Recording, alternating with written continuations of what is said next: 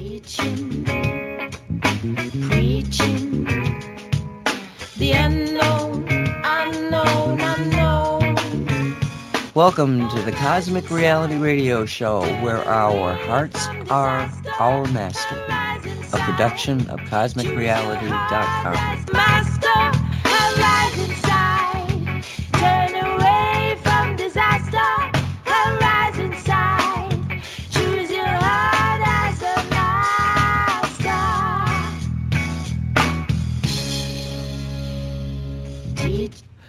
And welcome to Cosmic Reality. It is March 7th, 2023. My name is Nancy Hopkins. With me is Walt Silva and Dolly Howard. And I hope everybody's having a good day. I was on with Walter on the Shungite show. We sure covered a lot of different topics on that show today. Did you have a good time, Walt? Oh, sure. It was really interesting. Yeah. I don't know how we do it without our friend Mark giving us questions. What about this? Oh, blah, blah, blah, blah, blah. And Dolly, how you feeling, Dolly? You doing okay? Yep, I'm doing great. Yeah. Have you gone dancing yet? Yeah. No. Have you heard anything? But I would like to. Have you heard anything from Dave at all? Let me see. My time is mixed up, Walt. Oh. I think we were talking recently, but I can't remember. Oh, he was just encouraging me to stay strong because I was bitching about this stuff again about, oh, it's taken so long. Why is it taking so long? Why can't people wake the heck up? And he came, now you need to just calm yourself down, little girl. So he calmed me down from that, but I don't remember when it was. Oh. He just says, you gotta stay strong, stay patient, because the things that are supposed to be happening are happening. And he said that, here he is right now, and he says that don't get so impatient because it's supposed to be this way. They want to take as many people as they can, and they're waking up faster now. He says, thank goodness they're finally starting to realize because of all the stuff that. When you say they want to take as many out. people, what kind of people are you referring to? The ones that are still sleeping. Oh. The ones that are refusing to wake up, and those who think they don't want to participate.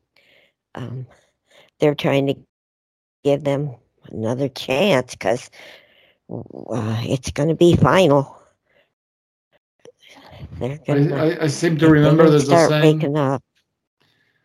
I seem to remember there's a saying about taking a horse to water or something around there. Yeah. You can lead a horse to water, but you can't make him drink it. Well, I was talking. He says that. Oh, sorry. Go ahead. I'm sorry. He's just saying the same stuff. That big things are happening right now. Well, it's not really the same, is it? Please don't hit me in the back of the head. It's just big things, boom, things are happening.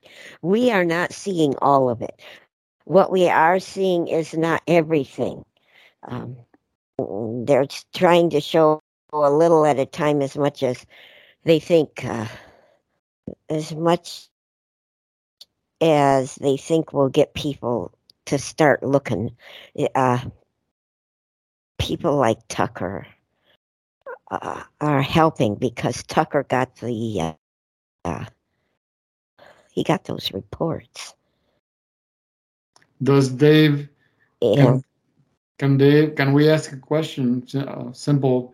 Is there any risk to the general population? Because this gentleman, Michael Jaco, he's talking about sleeper cells that may be called upon to wake up and start creating all kinds of nonsense. Yeah. Is there any truth to that? Yeah. Absolutely, yes. Mm. And he says it's not going to be a clean war. War is war. There's always bloodshed in war. Please don't get upset. Those who are going to be bloodshedding chose to do the bloodshedding. Some of them they really, really, really don't want to go forward. They want to stay in their hidden state. And the ones that will be having some sort of bloodshed or even death, they chose to do this in this war. War is always bloody, and it always has some sadness, and it has some goodness. So we all need to stay strong. He says, I can't say stay strong enough. Keep sending out love. Keep sending out good feelings.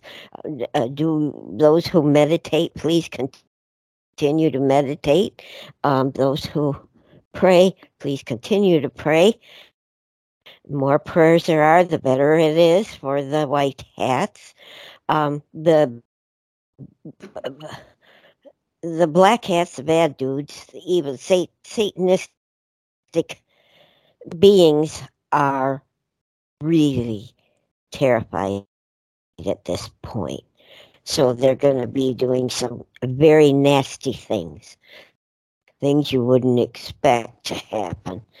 And the toxic things, the factories burning, like food factories. I said this before. I know. He says, say it again. I'm telling you, the food factories that are being burned, it's on purpose by the white hats, because the food that's being made is being poisoned. There's things in it you really don't want to eat. If you remember the show Soylent Green, there's some of that stuff going on. And so it's really a good thing so far with the food factories going down. The toxic stuff, he says the white hats have tried to make the toxic stuff not quite so toxic. They've tried to dilute it, and some people will be able to handle it with a little bit of sickness and get through it. Other people won't be able to because of the state of their health of their bodies. But it has to be done. You're going to see more disasters happen. And these will be not just train derailments where a mass of people don't get hurt. He says we're going to see masses of people getting hurt or dying. And like he said before, this has to be done. They're doing the best they can do to make war not so warish. They try to do more things behind the scenes. And that's a lot to do with they don't want the enemy to know what they're up to, because you don't want to show the enemy what you're going to do. A lot of the big guys are taken out. A lot of people have been taken out. And we will be surprised. Even us, we will be very surprised at how many have been taken out and replaced. Wait a minute, Dave. Let me please ask a question, please. I keep thinking, when I see people, I think, oh, they've been replaced. Are as many as I see have been replaced? Is it true that I'm seeing this stuff? Yes. In fact, it's more than what I'm seeing. He says it's really like sitting and watching a play with a cast of characters. That's what we've pretty much come down to, is a lot of the beings are a cast of people in like a play. But why? Because it has to be that way. Oh boy, I get tired of that answer. I know I am a little bit snippy today. He says, you're being awful snippy today. Yes, I am. I apologize. And he says, if you have any more questions, ask it, because he's going to leave soon. No questions? Nancy? Walt? None that he could answer. Exactly. I'm thinking the ones that I'm going through my head, and I'm going, no, he won't answer that. He won't answer that. So I guess not. Thank you, Dave. Come back if you can. Thank you, Dave. He says he'll be hanging around. Oh, I hear an echo. Okay, so can I comment on a couple things? Yes. Hello? Oh, okay. Yes. Okay. When this question that you had about the cells that Walt put out there about these, I mean, that was what all of us that have been military people, I think, would have seen as being, are you people crazy? Because this over the border with all these different people, knowing that China in particular, but a lot of other hateful people towards us, have been putting cells all through the United States, sleeper cells, just waiting for the great upheaval when they're going to be out there and doing their thing. It's just part of war. It's what you would look for if you're trained in any kind of military tactics. So I actually was fighting a paper war, like I guess I can see this as a game because I played it so many times. We'd have these war games, and you'd have a division that sets up all their communications just like they would in a war situation.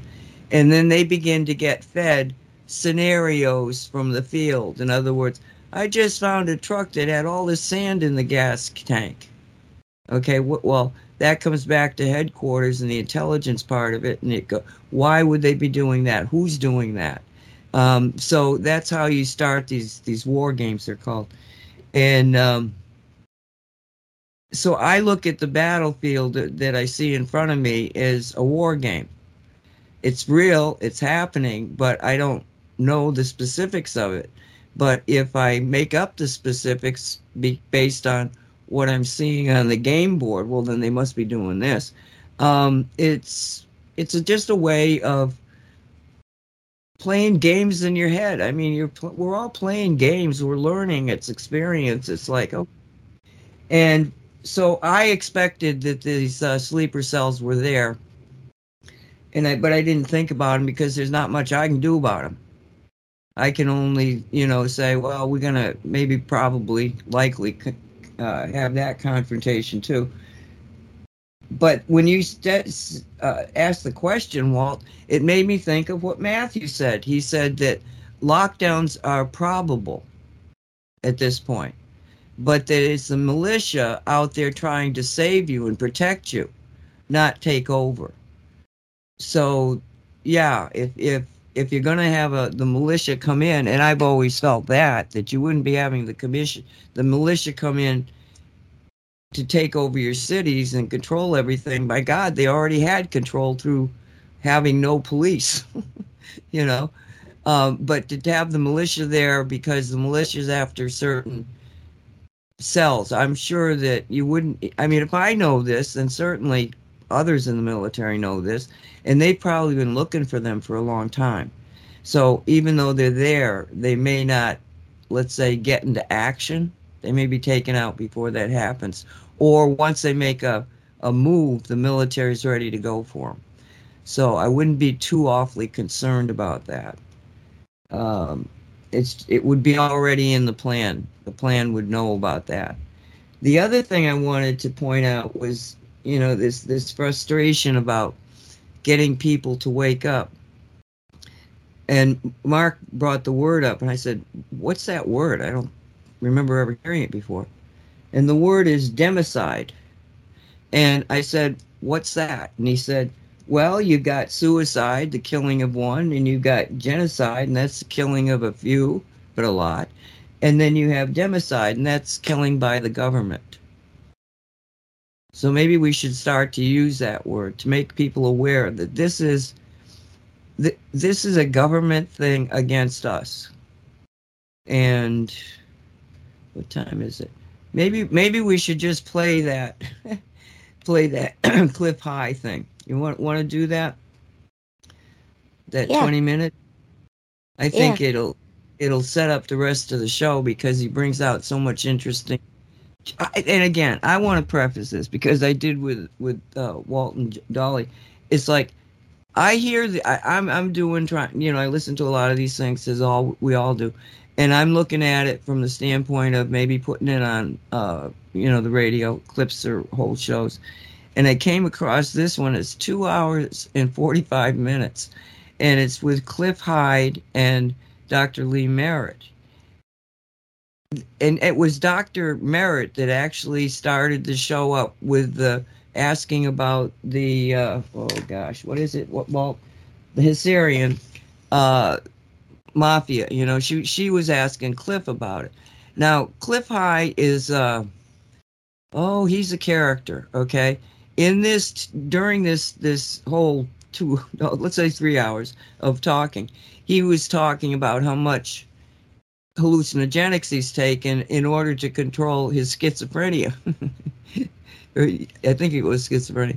And so he says, I know that, I go out there a lot, but, to the crazy world, but that's why I know about this world. In this world, he is a linguist. And the first time he's got a lot of credentials. The first time I really, really listened to Cliff, he was talking about the show basically that we did. Is we doing it tomorrow? Yeah, we're doing it tomorrow. And it's on smart cities and the digital control of the currency and all of this stuff that they're going to try to enact. And when you listen to it now, with these new people doing it, it's like, oh God, that's terrible. Well, years ago, I'm talking 4 years ago at least, I hear this audio videotape with Cliff High saying the same things, but he was talking about the Chinese people. And he said in 5 years we could be there. We could be exactly where the Chinese people are now.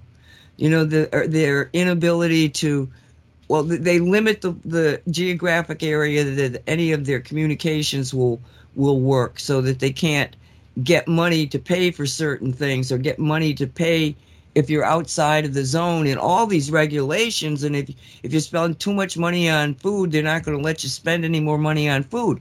I mean, it's like absolute perfect control. So that's where I really got an appreciation for the depth of Cliff's research capabilities and his way to articulate it. And in this 3 hours, let's say, he does go off on a some of the things that my attitude towards it is I just don't need to know it. I'm not saying it's right or wrong or true or false. I don't care.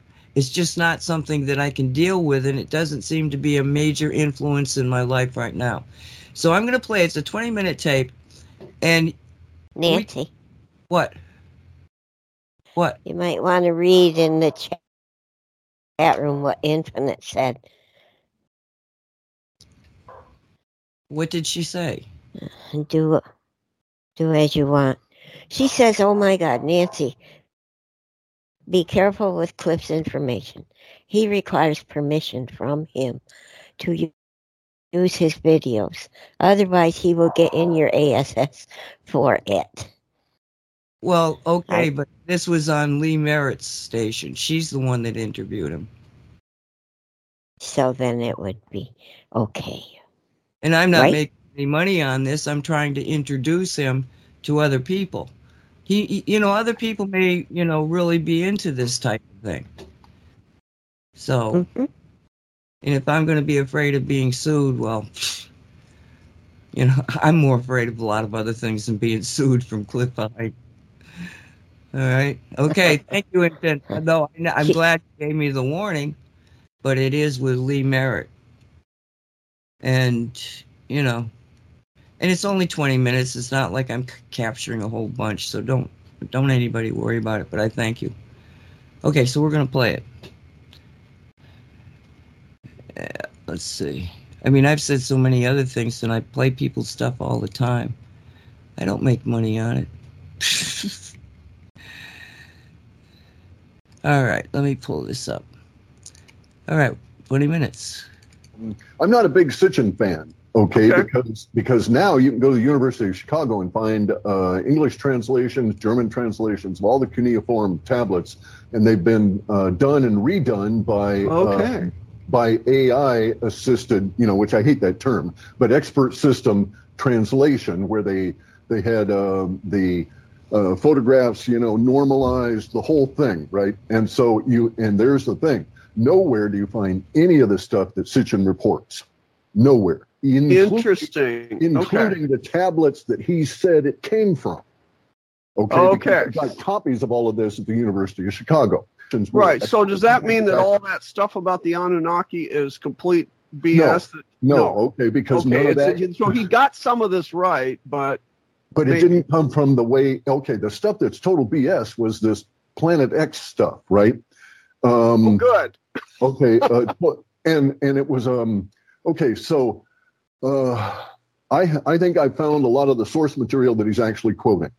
All right, and so I'm of the opinion that he was doing some kind of a misdirection for his own purposes in pointing to tablets that weren't related to what he was speaking about for whatever reason. If you go to the source material, he misinterpreted the Planet X stuff, in my opinion. Okay, so let's roll way back. My opinion is that that Hebraic language is recent. My opinion is that the Hebrews are recent as an entity, in the sense that 6,000 or less years. My opinion is that between the last ice age and this 6,000 year period beginning, there was an invasion of Earth by these alien beings that we later come to call the Theoi, if you were Greek, the Anunnaki, the El, the Elohim, the Devas, all of these different words applied to this same group of people. And because my father went through all of the war colleges, including the logistics schools and all of these others, I have this like osmotic understanding of analyzing movements of people and beings and so forth in a military sort of a fashion. So I see in the reports that you can extract from the Mahabharata, going all the way back through Japanese literature into European literature, the Codex Oralinda, all of these things are ancient records. I see a military campaign that came down to earth that all humans are now reacting to because we don't have a clear understanding of what happened. And if you read it the way I do, admittedly, I could be fantastically wrong, okay? At least when I look at it this particular way, it appears to be cohesive. And so it appears that they landed in Eurasia. There are some records in Sanskrit, there's some records in Pali, there's some records in Japanese, Tibetan, and Malay that suggest that they numbered almost 250,000 individuals, and that they came down and they conquered a vast quantity of humanity in about 20 minutes.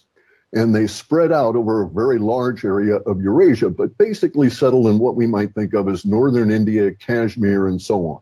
And do you have any idea what the population of the Earth of humans were at that time? If 250,000 of them came down. So this is the problem. Humans and their mathematics, right? So I don't have any confidence in what I'm going to tell you. Okay. But in terms of my estimation, right? But I know that we numbered in the millions. Okay. Because of the serious level of language that was applied to what the people had to do to deal with the dead. Okay, so some of these tribes, some of these places that wrote this stuff down would speak of the few that remained being outnumbered by 100 days of burying. That's how, so they had to just bury people for 100 days, right? Those that remained, that kind of thing. So we're talking about a pretty big slaughter. There's really gruesome aspects of this, okay? And this is where we have to get into, put on our adult hats and stuff.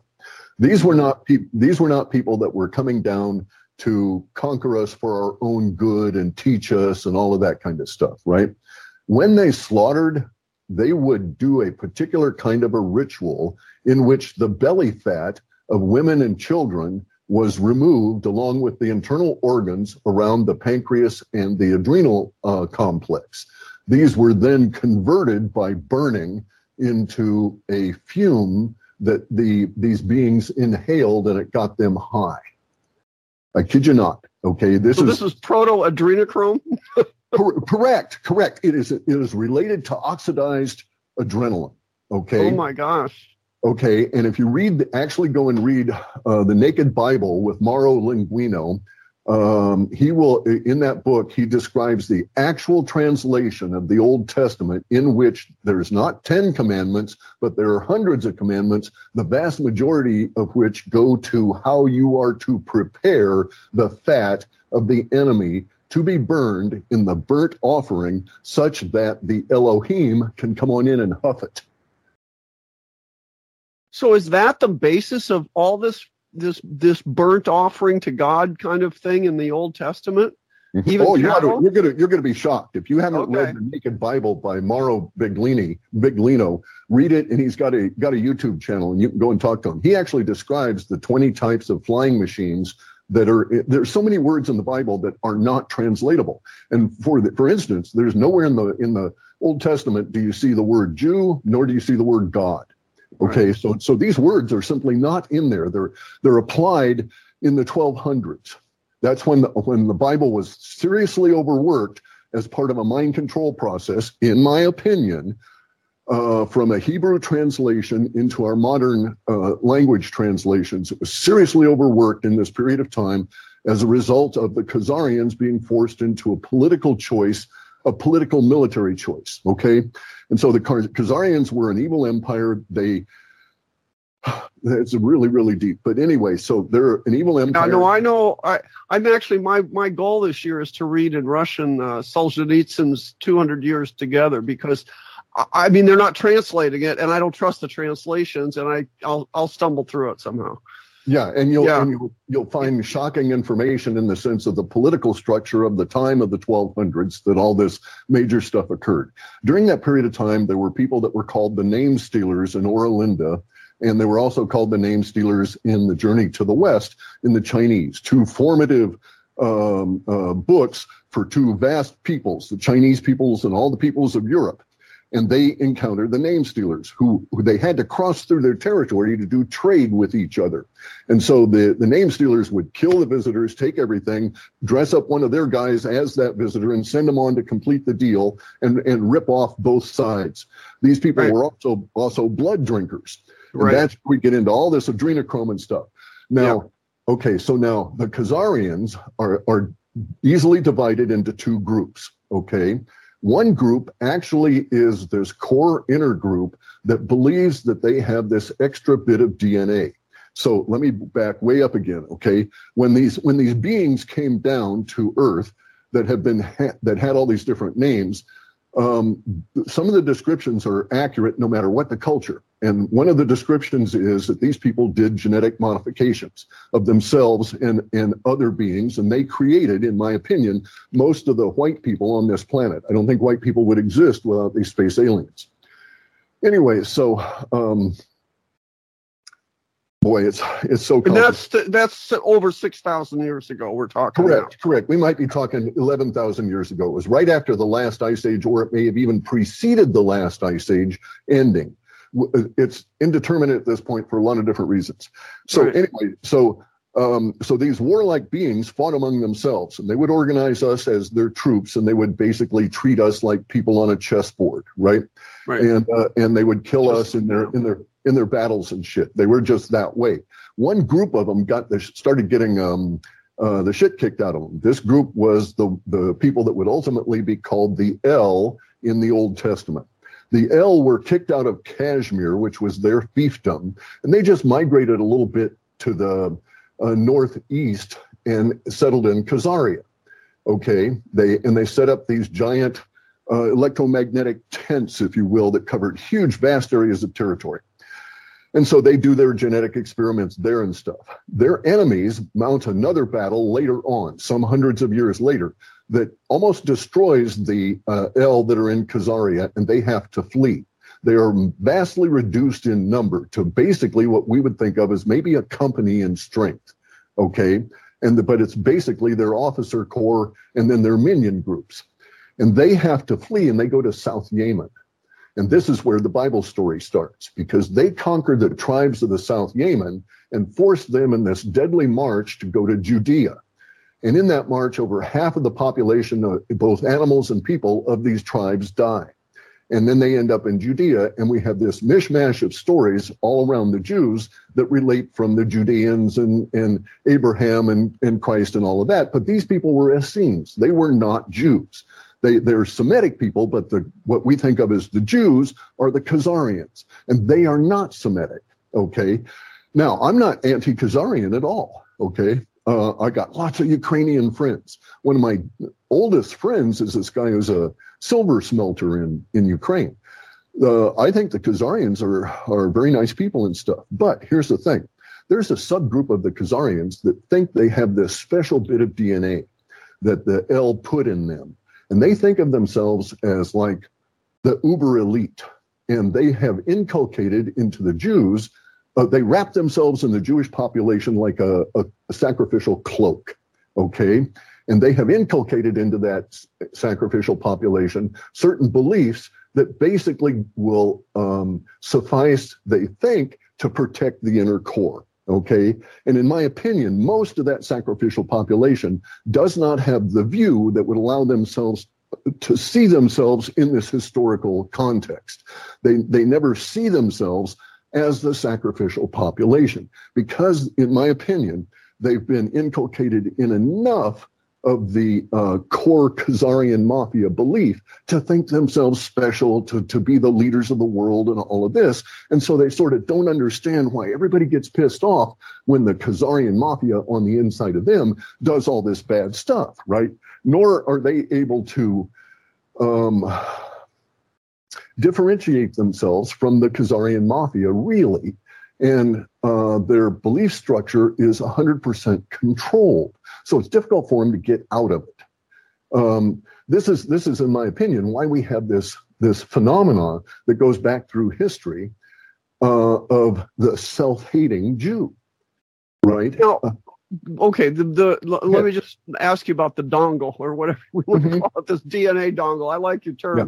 Because that's how I even got into the Khazarian thing, was following this, before COVID, for decades, these people were scavenging DNA from around the world. Oh, yeah. I mean, and it seems to me what they were doing was they were trying to find their tribe. They're trying to say, okay, we know we're different. How are we different? How can we figure this out? And they started sampling, and they figured out some things. And so are these people, and it seems to me that the people that have this are people that over the millennia have kept their DNA very pure. They always marry within the group. They are, in other words, again, my friend is, it turns out genetically, all her relatives are in Ukraine. She has got 100% Ashkenazi DNA, but she's not married in the group. Her children will dilute this out. But the people that really care about this seem to marry inside the group, this small core you're talking about. And they see themselves as different. They don't see themselves, though, as the inheritors of this extraterrestrial. Correct. Okay, or they do. They see themselves as the inheritors, but not from extraterrestrial beings, but from God. Okay. I see. And so that provides them the divinity, that provides them the core emotion that allows them to be as they are in the circumstances that they encounter, and to withstand the natural blowback that they're going to get from everybody else who just wants to go along and say, yo, dude, back on. Right. So, but it seems like that if in a less polite circles, we would call that character psychopathic. They don't see us as them. Yes. Yes. I mean, they don't have any human emotion. That's why we're all called goy. Cattle. Yeah. Okay. Or beasts. Okay. And so there's, I love translation issues and stuff, right? Because then it teaches you a lot. And if you really go into some of these translations, you can find, I hate to deal with numbers because we can't trust our own history, right? You read Fomenko and all of this kind of stuff. And you see how the history has been manipulated by the Khazarians, and numbers and all of these things. But nonetheless, here's the deal. The people with the dongle faced a situation where they were known to be blood drinkers, and they were encased in the Khazarian Empire, which was surrounded by Russia on one side, the white republics of Europe on the other, and then the rising Ottoman Empire down on the south. And they were, all three of them told them, look, you guys, you can't be doing this stuff anymore. Right. You're stealing our kids and stuff. You have to take a religion. So that was their thinking at that time, right? That a religion would save everything. Well, that ain't worked out so well, in my opinion. No. But anyway. They just took it on the surface, but they still practice the old Babylonian child sacrifice and all that. And it's even worse than that, though, because here's the thing. It was a core group of Khazarians surrounded by regular Khazarians regular Ukrainians, we might think, who really don't want any part of these Khazarian dongle guys. And the Khazarian dongle guys, they don't think that the regular Jews around them are part of the same core people. So it's really convoluted. What we would think of as the racial exclusivity of Jewish culture applied to the rest of the world has a component that applies it against that very culture itself. So it gets really complicated. But there are reasons to think that the Khazarians are accurate insofar as the DNA. And I know about the hunt that had been going on, and a friend of mine in Mexico, who's a physician but works in research, was of the opinion that they were looking not for their own, but for examples of other types. So we know, because they did it extensively here in America, all through Central America and so on, right? And so we know that one of the largest coordinating GONs that talked to all of the other places, it was in Central America. Up through Mexico even. There's some suggestions it reached into Southwest U.S. territory. Are we talking about their bloodline? This No. See, this is the thing. Not the Khazarians, but so there's another group they're looking for.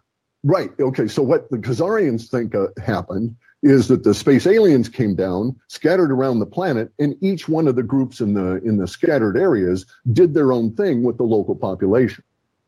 Okay, that's kind of Zachariah Sitchin. That's kind of his kind of what he's saying. Correct. Yeah, kind of what he's saying. The Khazarians, therefore, were looking not for themselves replicated in Mesoamerica, but for some other alternative dongle in Mesoamerica. They think that this somehow gives them powers. And so all of the superhero movies going back forever, all of the superheroes and comic books and all of that, they're all Khazarians. Yeah. Okay? If you go and look at who did this, it was Khazaria all the way back. And they do it because of this Ubermensch idea and because they think that that dongle gives them these powers. And so it's this, like, as you say, it's psychopathic and it's a projection. So many of us who don't have this is why I'm asking this question, because we don't have all your understanding here. We keep looking at this saying, this is the Khazarians wiping out the other Jewish, the real Judeans, the real Israelites. Is that what's going on? Correct. Okay, so here's the thing. I keep using this language that the Khazarians wrap themselves like a sacrificial cloak in the Jewish population. There's or like a real just cloaking device. Well, there's that, but at this point, I'm using that language because they're sacrificing that cloak now.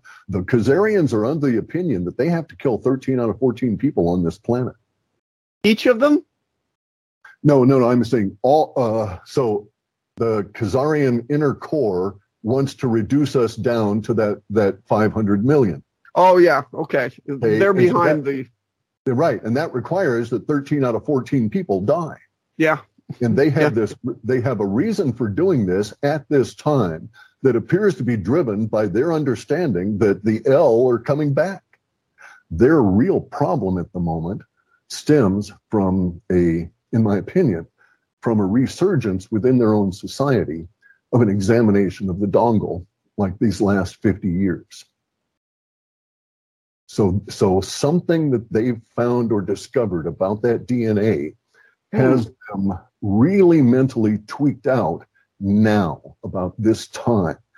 And there's some reason in woo world to think that there is indeed a possibility of contact. Okay, humans with something outside our planet, not necessarily of our species, in the immediate future. So you can point at all these different things that are going on in our solar system, and you could come to that conclusion, and I think they have come to that conclusion, and they put a year on it of 2050, maybe 2041.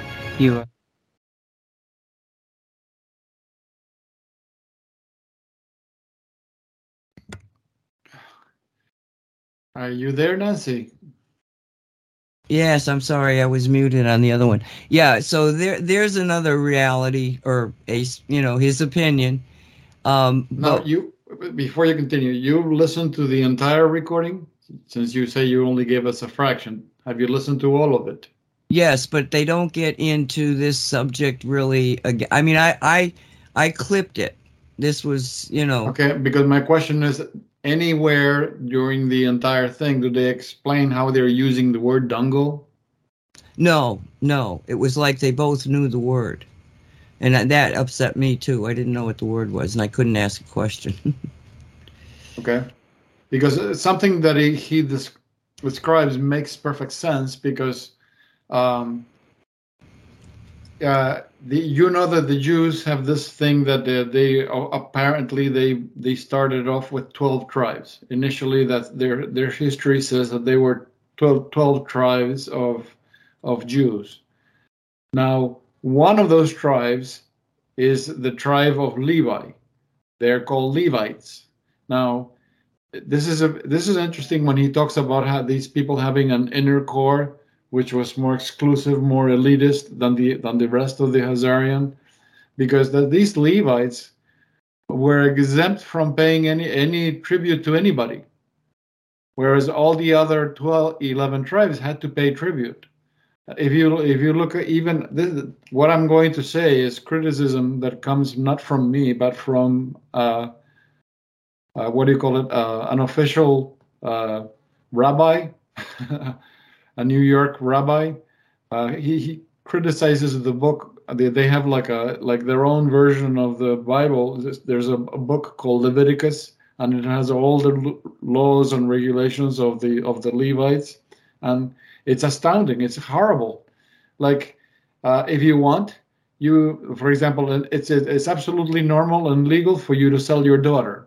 It's absolutely legal and normal to kill your wife. It's like it describes how you treat people. It's like somebody here. It's like you listening to a farmer describing how he's going to butcher his animals. I mean, the most atrocious rules and regulations, and these are considered from God. These are rules coming to you from God.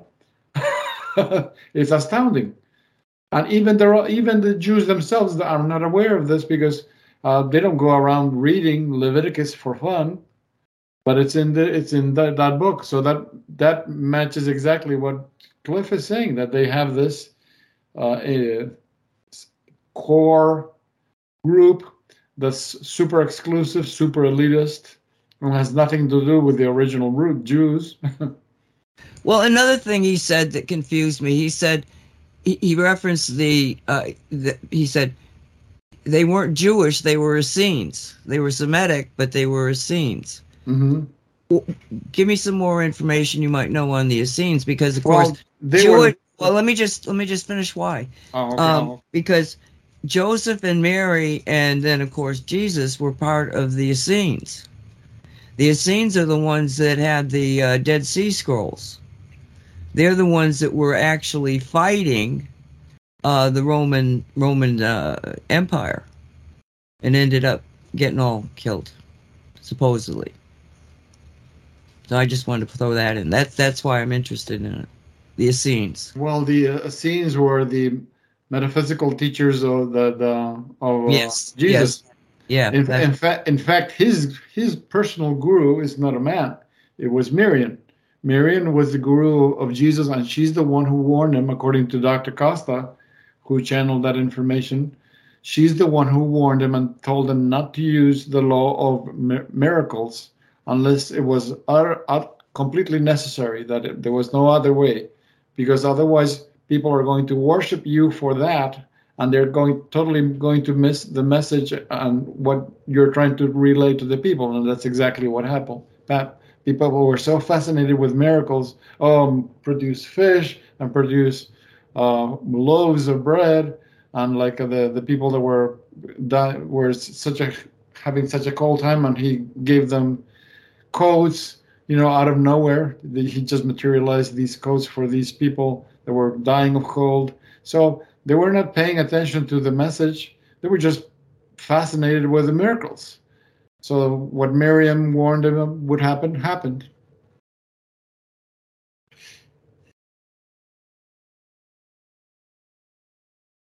Okay, but but I always understood the Essenes to be, Jewish people, a tribe of the Jews. Is that what it set up? Are they one of the 12? No, the Essenes are not one of the 12. They're not. If you look at the names of the 12 tribes, the Essenes are not one of the 12 tribes of Judea. Well, that's interesting. So you've got that one part of the Jewish tribes that are getting tribute from everybody else, but then the Essenes are also in the picture, but not part of the tribes. Or are they part of one of the tribes? Is there any connection? They were made to disappear, weren't they? Yeah.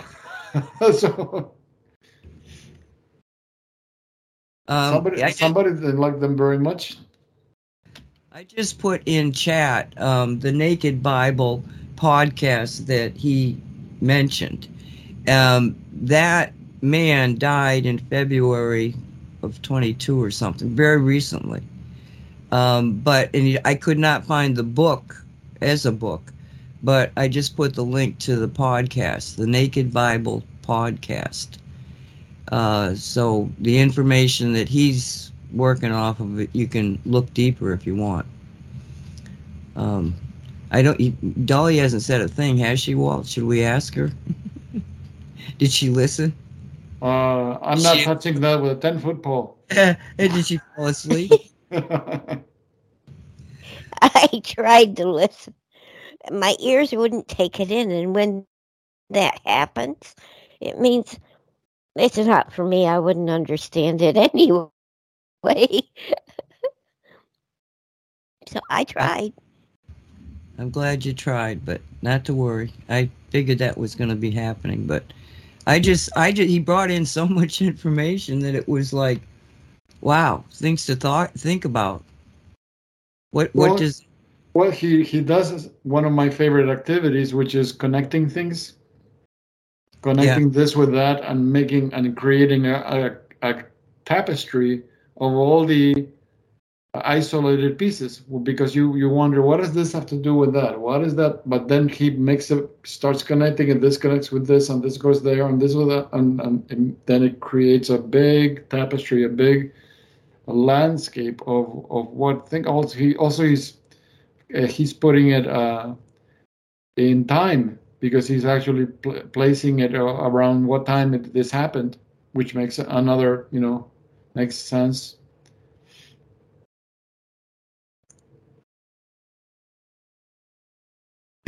Yep, I agree. And it explains why the Khazarians have this worship of blood. That explains, the origin, where it's coming from. Yeah, that's all creepy. I thought about cutting it out, but I said, no, he warns people, put your adult hat on. I mean, this adrenochrome is just...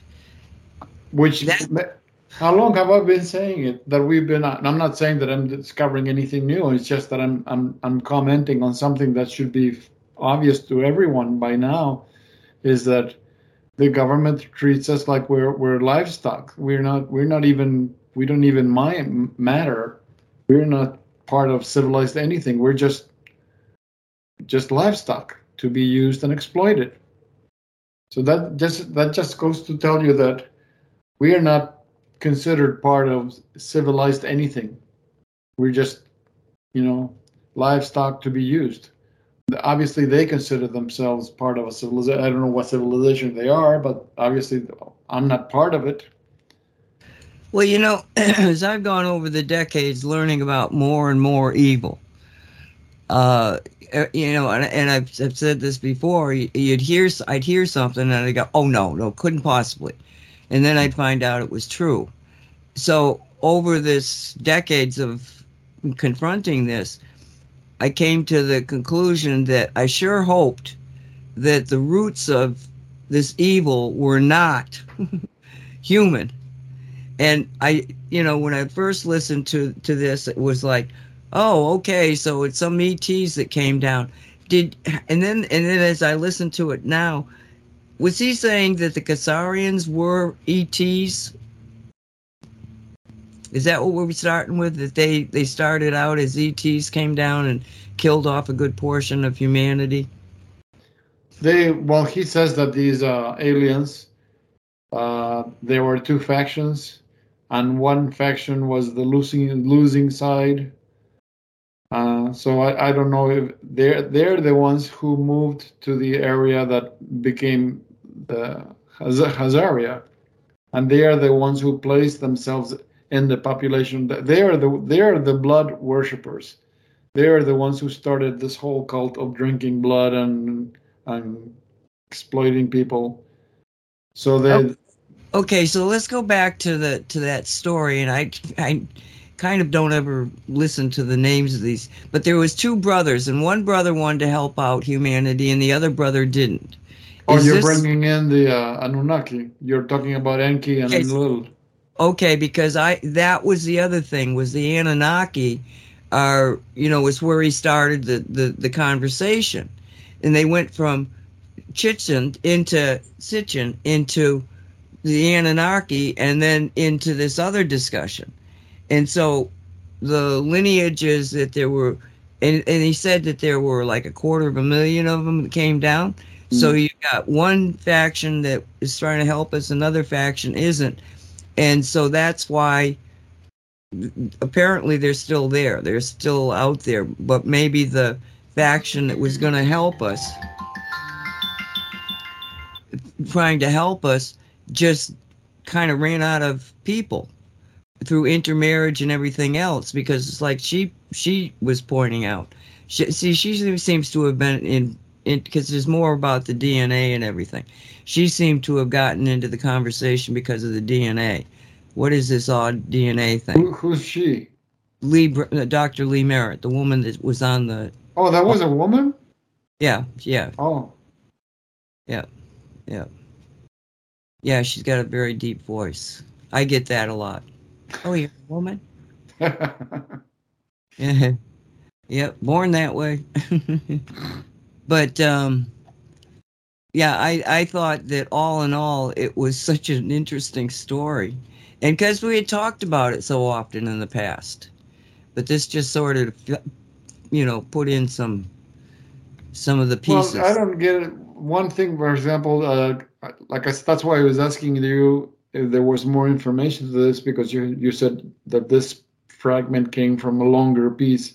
Like, for example, one of the things that I'm aware of, they blame the what is referred to in the Bible as the universal flood. They blame that on the Anunnaki because they say that Enlil is the one who wanted to kill off all the humans, exterminate them, and that Enki was the one who was advocating for them to survive and to save them. So it's like, okay, so what's what? When what? Cliff doesn't mention anything about the flood, if that happened. But again, I haven't heard the whole thing. I don't know if he talks about the universal flood at all. There's so much alteration to the history. That's another thing that makes it difficult. I guess that's why he had to cross-reference this histories from one place to another place in order to make a more coherent image, because so much history has been altered. Yeah, it's disappointing because you really don't know. Well, it's that part of the story is starting to unravel too. Now, let me ask you this. This was supposedly about 11,000 years ago that the breakup and the move and everything. When did we see the demise of the Bedrus? How many years, thousands of years or hundreds of years or whatever? Well, the Bedrus survived the Roman Empire. So if you remember, they were fighting against the Roman forces because the Romans were invading the territories of the Bedrus. It took them forever to get rid of them, but reduced them, I guess, in their terms, they reduced the Bedrus to a manageable amount of people, number of people. But the final, if I remember the books correctly, the final part of the Bedrus lasted about 1,000 years before they finally disappeared altogether unto undetectable levels. So they did survive quite a long time. It's just that they went underground in a way. They didn't allow themselves to be detected. I see. Okay, so we're at the top of the hour here. What would you like to hear, Dolly? Do you want Sounds of Silence, Over the Rainbow? I came to sing. I came to sing. Oh, okay, wait a minute. That's... Whoa. I hope it's on this playlist. Oh, well, if not, play a different one. What was that one you played just recently and I just loved it? Did you find it? No, I didn't. But I'm going over to this playlist because if you want it, I will try to find it. Let's see. Okay. And I really call it, I came to talk, because that's what I came to do. Talk, talk, talk. And welcome back to the Cosmic Reality Show.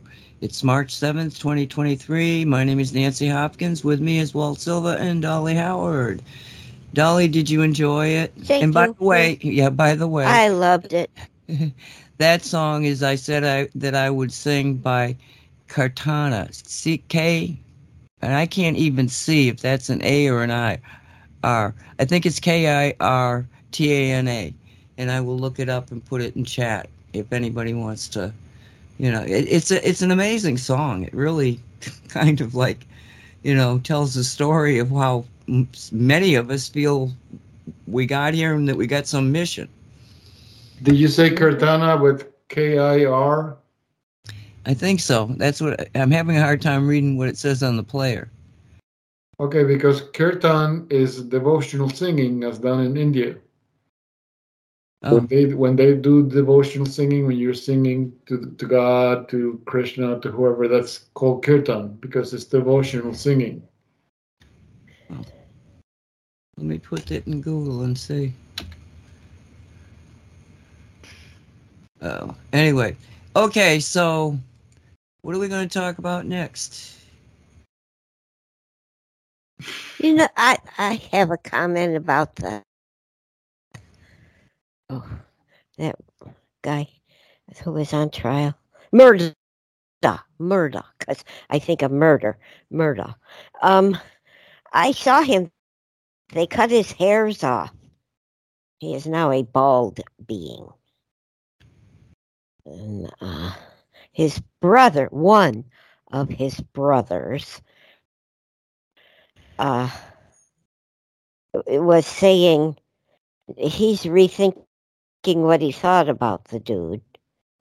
I think what he was saying was, "Ooh, now I wonder if he is guilty." So I found that to be interesting. Oh, his brother? Yeah. Oh, yeah, I saw his bald head. One of them.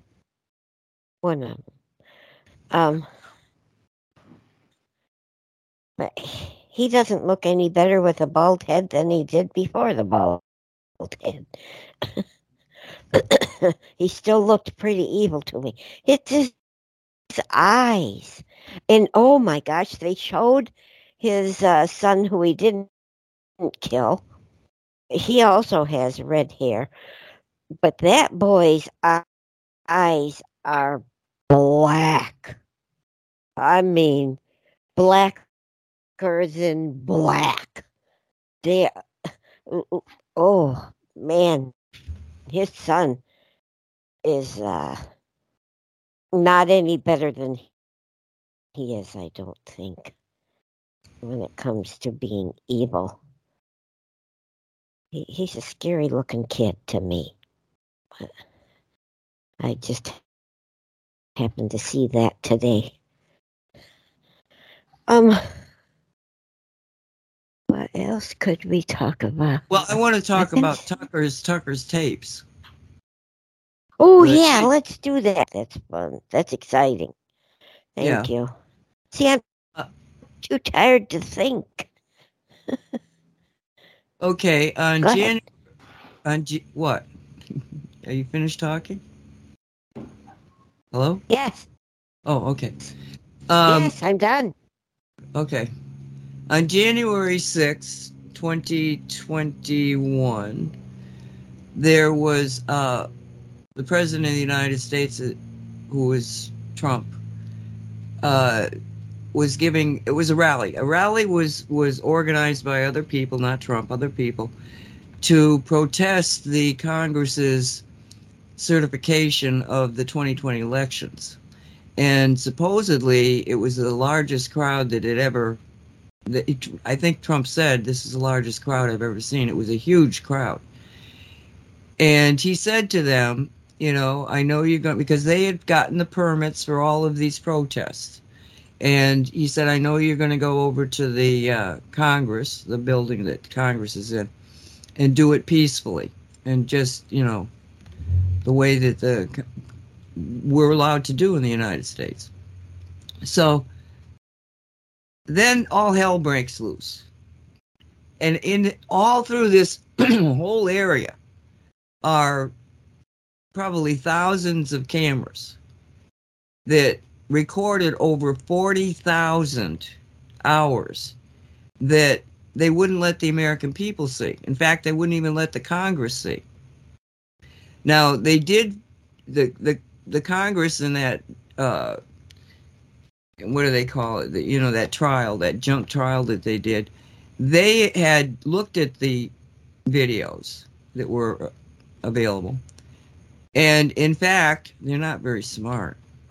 This select committee on the January 9th that had two Republicans on board that were just, well, neither of them are there anymore because they finally did the last straw and they didn't make their primary. So I guess the other one of them just quit because he wasn't going to win. But so it was a mock trial type of thing, and they really were after President Trump. They wanted to indict him so that he couldn't run for president again. That seems to be what it was all about. So, but they got this 40,000 hours. Now, most of us, including Tucker, I think, thought that there was like 14,000. That was supposedly what the number was, 14,000. And I don't know what the other mainstream media was doing, but based on the fact that the mainstream media in some cases came out and said, oh, you shouldn't show that to anybody. Right? I mean, since it's happened. Now, what happened was that this new Speaker of the House, who I think probably had jurisdiction over those tapes, because I was like, okay, so Pelosi's keeping the tapes from being put out, but then McCarthy comes in and now he's going to do it. So he gets the tapes released to him, and he gave it to Tucker Carlson. So the mainstream media, based on the small sampling I've seen, they either approached it as, no, you shouldn't show anybody any of this, to, why aren't you giving it to us? Why are you only giving it to him? Oh, those cats in the back, I swear. There's one cat that's mean to everybody else, but nobody gets hurt. But they scare the crap out of me. So you got the mainstream media then, questioning why Tucker got it. Well, because Tucker, for the last, 2 years, has been saying, why won't you show us these tapes? Why won't you show us these tapes? So McCarthy gave the tapes to Tucker's team, not Fox Network, to Tucker. And Tucker said that none of the Fox, higher-ups in the business, nobody except his team has seen this. They're the ones that are putting together the clips that they're showing. And nobody said we couldn't look at anything. So it's Tucker's team that went through this. I think it took 3 weeks. He said that they've had it for 3 weeks.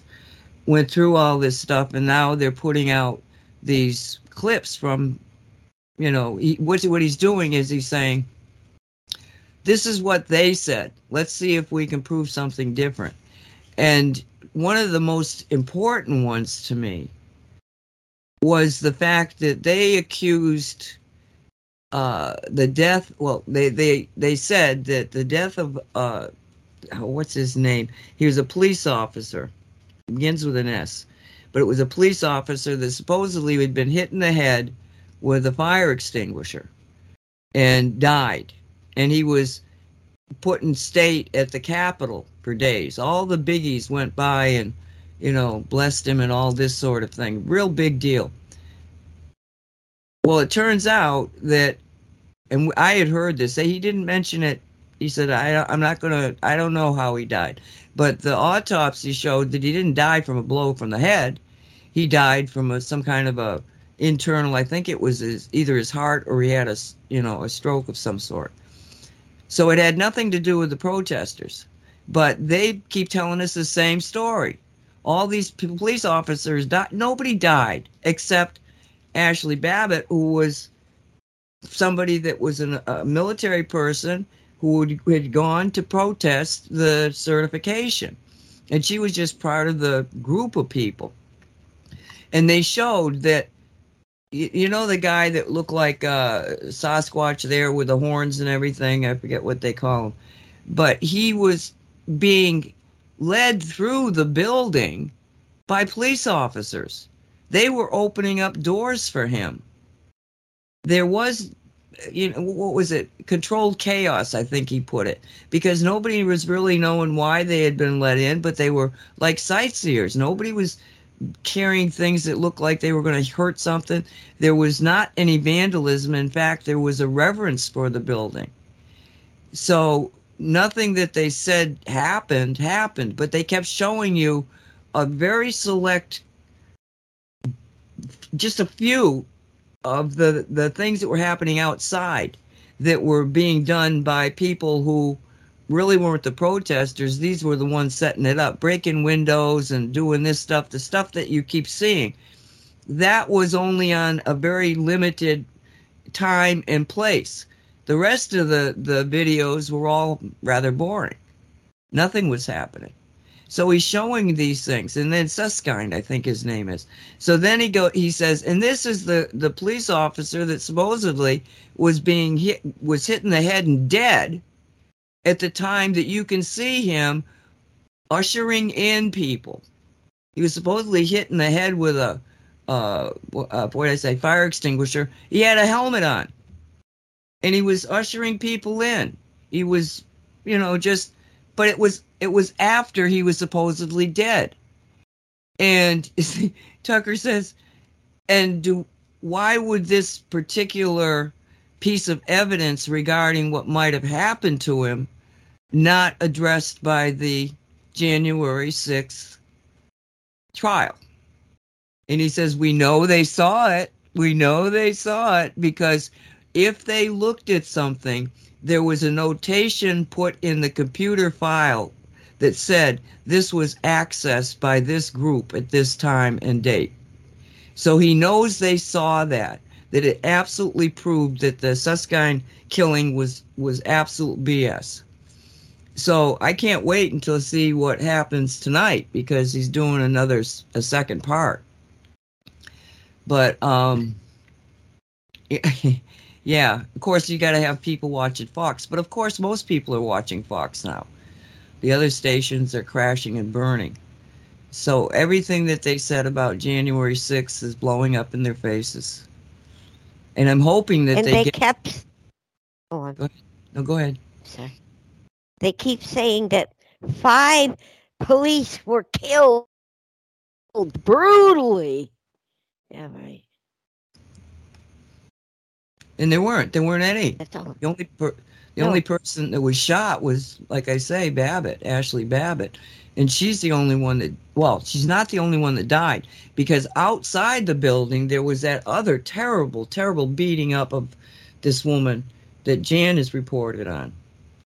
So there were, and I think somebody else got severely hurt. I'm not sure they died. But, there was another instance where somebody was killed that was a protester or a rioter, and that was just off the grounds of the Congress building campus. Yeah, it's just blowing it out of the water. There's nothing true about what they said. So there's a lot of good things happening, There truly are a lot of good things happening. We just have to be aware of them. So, okay, so we covered that. Shoot. We still got a lot of show here. Let me think. Come on, guys. You must have watched something. Did you see something? Alex Collier. Derek. Walt, did you listen to Alex Collier recently or heard it? What have you been listening to? No, right now I'm halfway through one of Michael Salas. He's interviewing a man who he you know how they're like, for example, Randy Kramer, they do the thing where they spend 20 years like in Mars, and then they age regress them. So they're aged regress, so they don't show that they aged. So they're essentially back in the same time as when they left. So there's no record that they left anywhere, that they left the planet, because they do that age regression thing. In this case, he says, the way he explains his story is that his group, his soul group, they made a deal with the U.S. government in the 60s, so that he would come in, and when he was born on Earth, but when he was 2 years old, they did the opposite. They aged him forward, so he looked and functioned like a 25-year-old, because by aging him forward, he came into the body with all his memories intact of who he is and where he comes from. So for 20 years he was with the American forces, one of the three space programs, and then he got moved to another 20 years where he worked for the UN, because it turns out that the UN have their own secret space force. So that's the story that I'm looking at now, and he spent I don't know how many years in Mimos, which is a moon of Saturn. He was in a space station that's like has a radius of 250 miles in radius. It's huge. It's like our own. It's almost like having our own local moon. And he was involved in dealings when there's a kind of political or some other kind of dealings, and he was like a representative, because he worked telepathically. That's why when he wasn't busy doing that kind of work, he was always in stasis, because they wouldn't allow him to be mind probed. So in order to avoid that, they would put him in stasis. So that's the story that I'm looking at. So I'm about halfway through. Sorry, nothing interesting to you. No, it is Who was interesting. that, Walt? I forget his name. He's in. Hold on a second. Let me bring up. It'll be in my YouTube, because that's what I'm looking at right now. And Dr. Salas is from, what is it? What's his website? Exoplanet? No. Exopolitics. Exopolitics.com, I think. He's been in the business for a long time, but he tells some amazing stories. Indeed. He has people on there telling amazing stories. I mean, I kind of wonder, well, where is this Space Force? I mean, it seems to me like at this point in the game, if they just flew over and said, "Hi, boys and girls, this is the Space Force up here, and we got things in charge," who's doing that? Is that you, Walter? Sorry, that's me. Okay. There he is. His name is Chris O'Connor. Okay. I saw him in this is the second time that I see him, because previously to this, I saw him in another video where there were 4 people speaking to the camera, and they were talking about this whole disclosure business. So Alex Collier was one, Elena Denan was another one, the lady, that blonde British lady, I think her name is Chris something. And the 4th person was this gentleman, Chris O'Connor. So what do you think it is? I mean, the story that I've heard is that, and I remember this from the 60s. There was, remember, this is pre-internet. But there was a report out of Great Britain by a reporter who suddenly got on the trail of missing scientists. And there were people all over the world that just seemed to have disappeared, but they were people with credentials.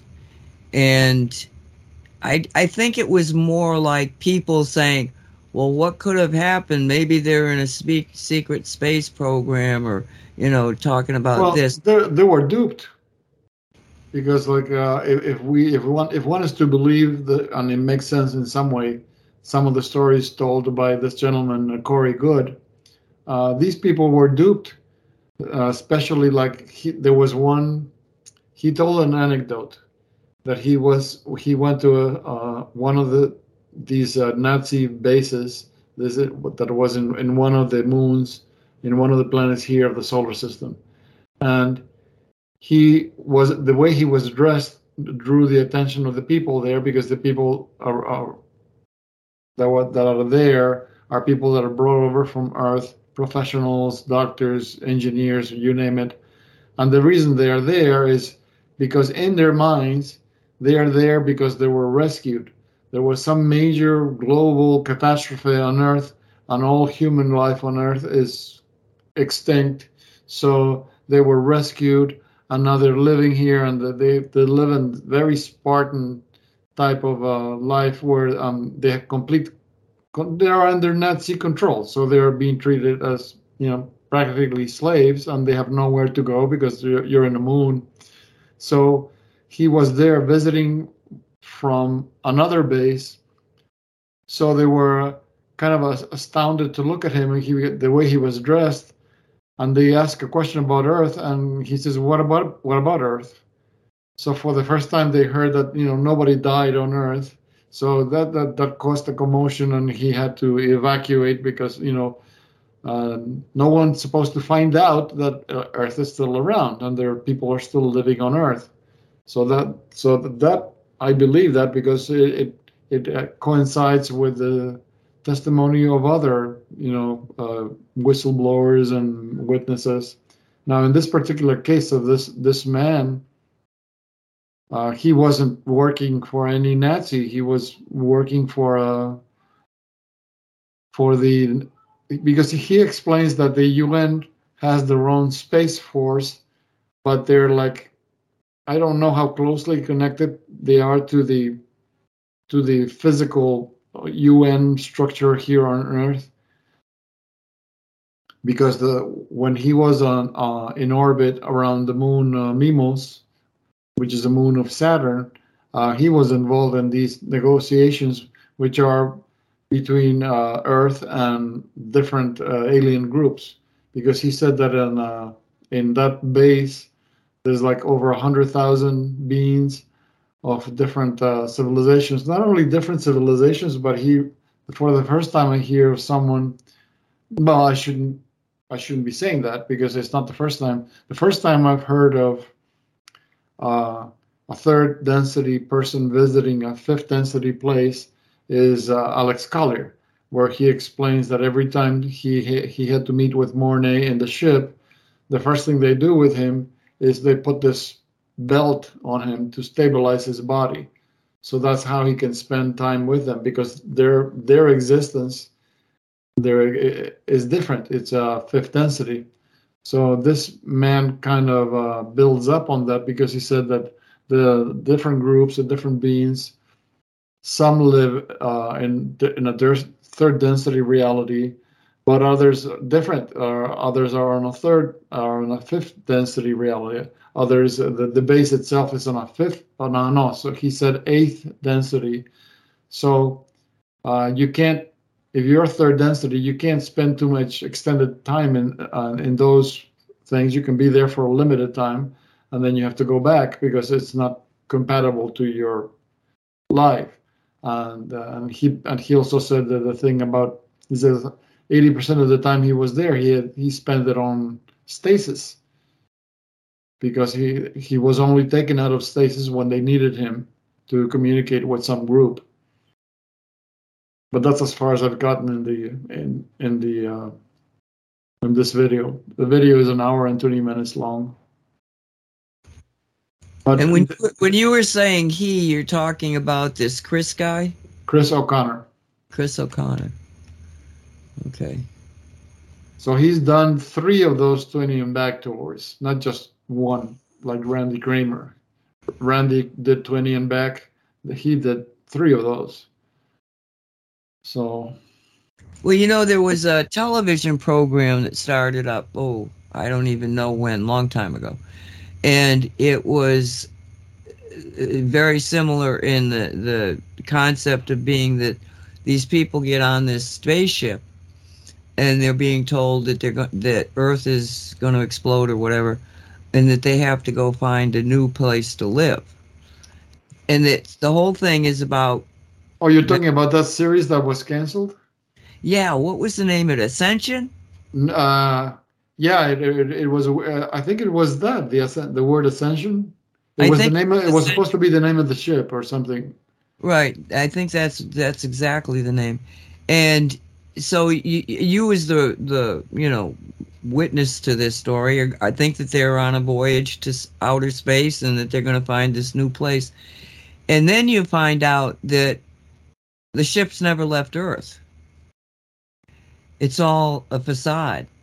And I don't even remember, or if even they told, why they did this. But it was a great show.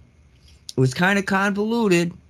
You had to, but the characters were good and the acting was good. The script was, like I say, a little convoluted. And then they canceled it.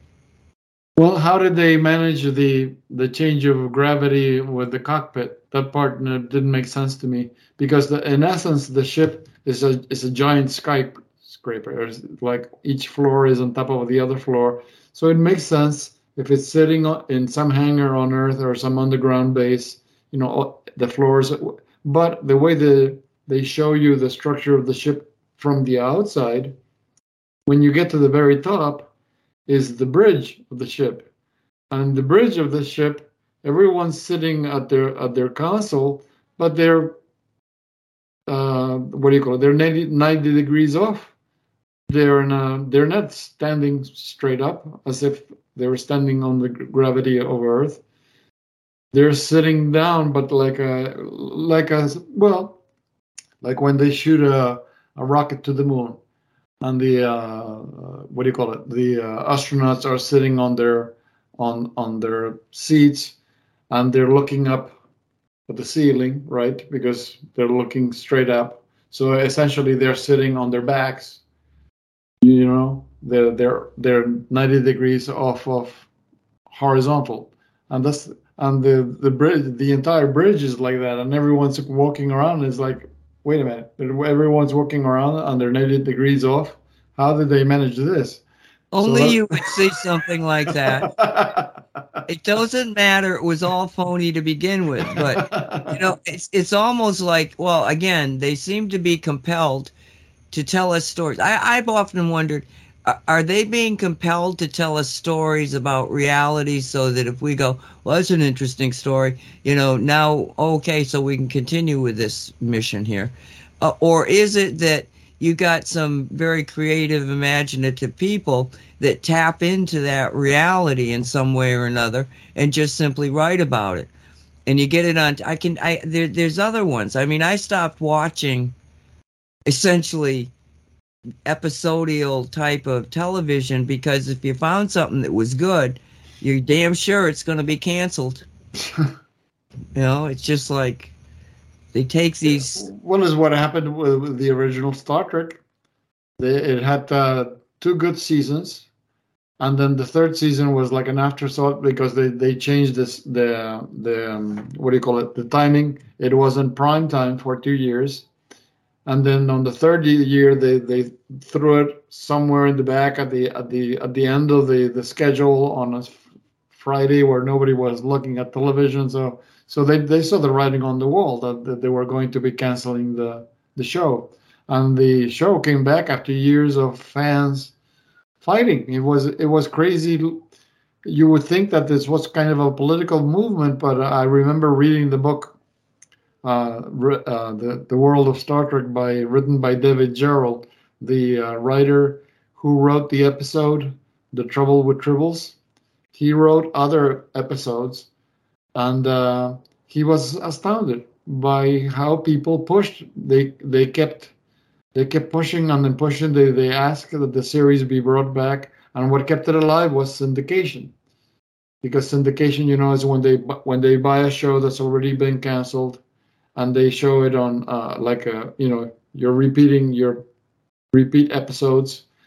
So it was syndication that kept it alive. And eventually it did come back because Star Trek The Next Generation was a big success. It was on the show. It was on the screens for 10 years. Well, my sister Mary, who's 4 years younger than I, she got really into it. She had to watch that show because we had one television in the house. Well, we ended up having two, but she always had to watch that show. And she was really into it. But I never got into it until it was syndicated. It was, I just wasn't ready for it. She was. And she's the one she's the good person in the family. She's the good sister. She doesn't fight with anybody? No, she doesn't fight with anybody. No. But, no, she's like, I think, well, I said earlier, I had hoped that humanity and the evil that we see on the planet comes from outer space, from some other genetical thing, some other, I don't know where, but not human, because it makes you question humanity. But then you have people like my sister Mary who they're just good, nice people. They'll do anything for you. Anytime anybody has a problem in the family, her and her husband show up before anybody else does. They're just very, very special. And I think that it's that human being, that energy of the human being, the compassionate, caring one, that actually fuels the rest of us that are trying to do good work, that are really in the battle, the warriors. They're the ones that make it worthwhile fighting for humanity, because they're the image of God as I would like to think God is. So, yeah, but they sell us. They want to convince you and sell you this bullshit that mankind is it's like a what do you call it, like a pest on the surface of the planet. I mean, that's what the cabal wants. They want to exterminate, what is it, 90% of the population, because they think, the population, the planet will do much better without all the humans. No, it's what they want. That's not what the planet wants. And I wonder about that, because he said that it was 13 out of 14 people they want gone. They want down to 500 million, which is a figure on the George Guidestones. Mm-hmm. So my thing here is that, okay, if you want to get rid of all those people, where are you going to get all the blood stuff that you want to suck up?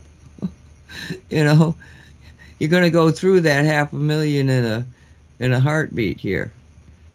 So that whole thing, I just don't know about that. Well, you heard Cliff High, is that a lot of the stuff that these people are believing now as something that's real, that's their belief system, is not based on any real science. It's just based on the mythology that has been handed down to them after so many thousands of years.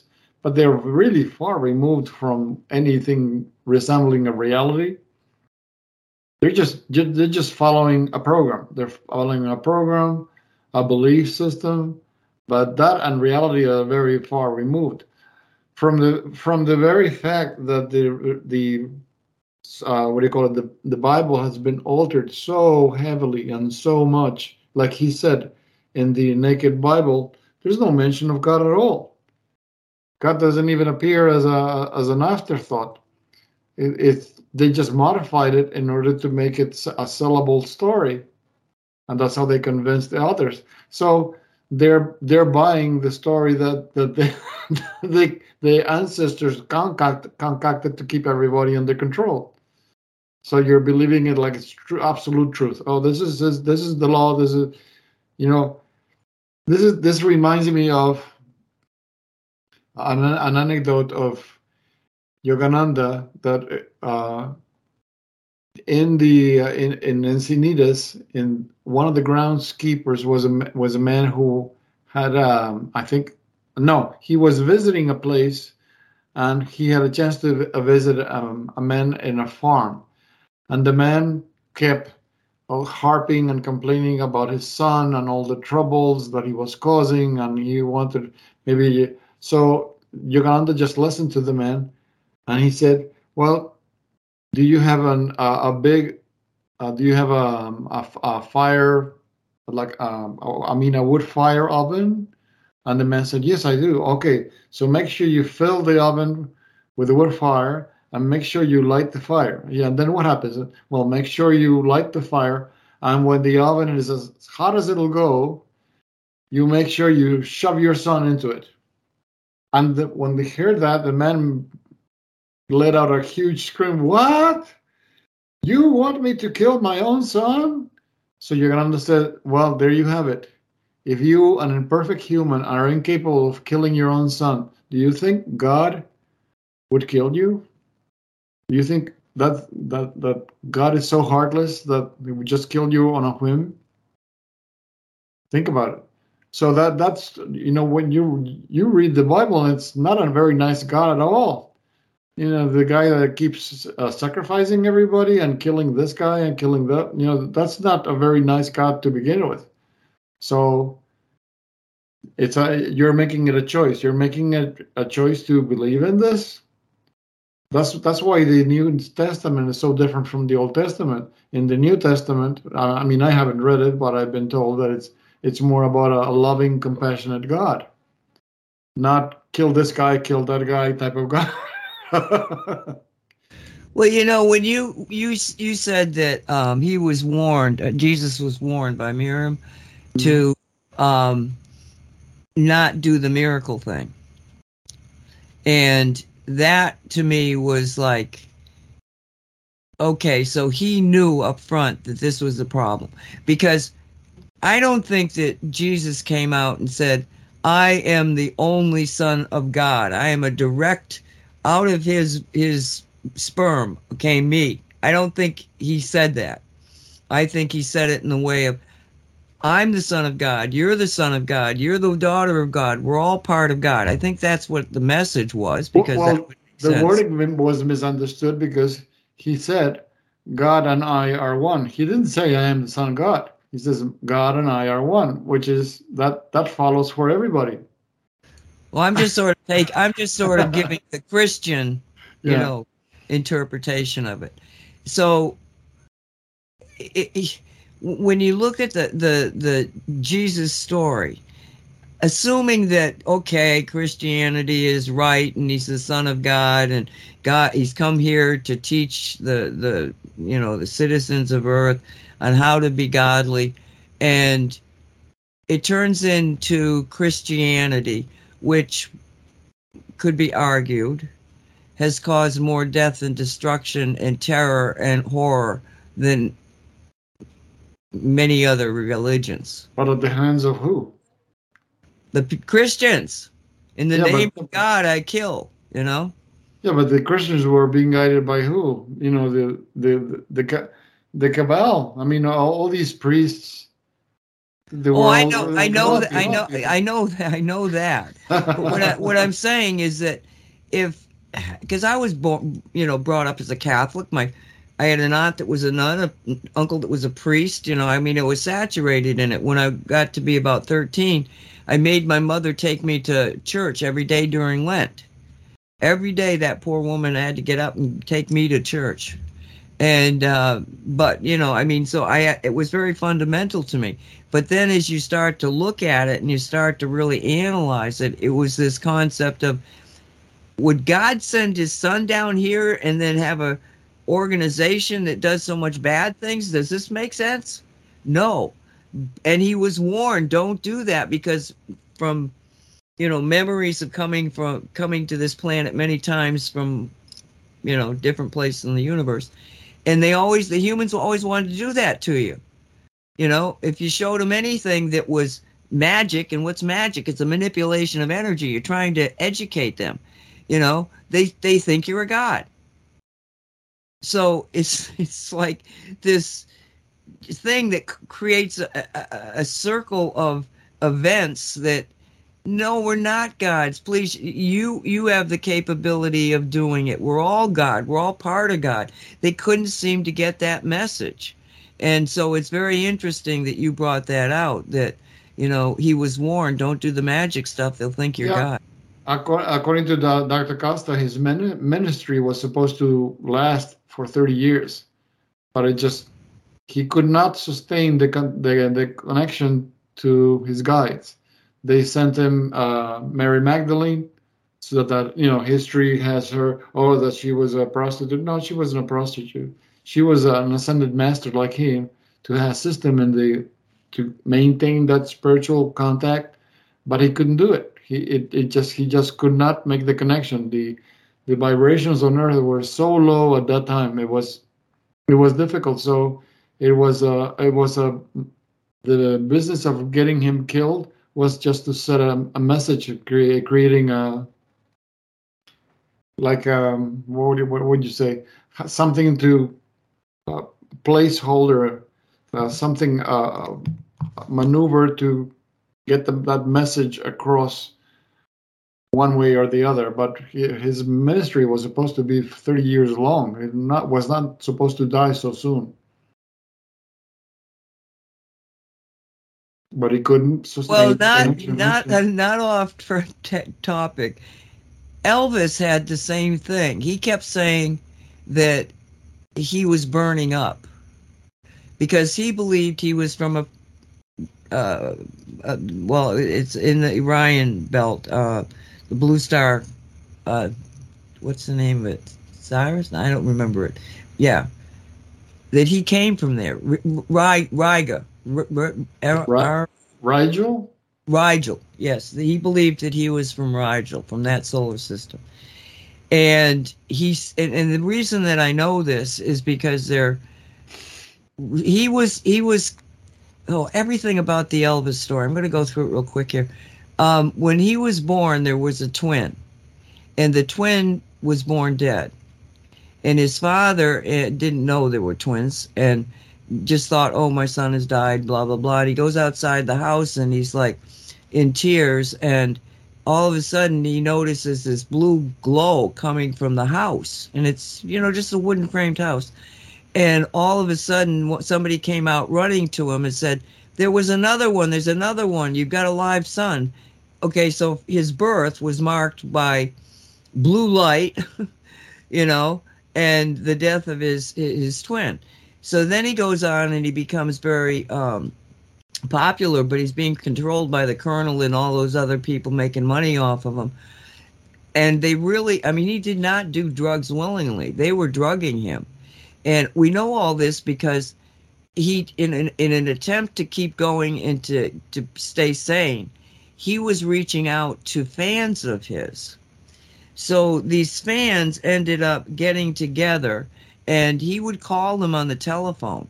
And one woman said, can I, tape these calls? And he gave her permission. So years later, after he had died and everything, they put it together. And it's a book on Amazon. I'll try to get that. I got to write myself a note. Elvis, put Elvis, and see if I remember what that was about. I put these notes. I don't know what they mean. Okay. So, but he said to these people, I'm not going to live very long. I'm burning up. And he felt that he had a message that he was trying to get across, but was failing. And he wanted to leave, very desperately wanted to leave being a singer and become a preacher. But, he had a very short life comparatively. So, maybe it's that same kind of a thing that Jesus just couldn't hold those energies. He was burning up. And the best thing to do is, instead of having some guy that dies because he drops dead of a cerebral hemorrhage or whatever, to put on a show to make him remembered and hope that, decades in the future, people who look at him as a representative of what humanity can become And, the connection to, we are part of God. God is in us. We wouldn't be here if we didn't have a spark of God. And why is God doing this? God is living existence by our experiences.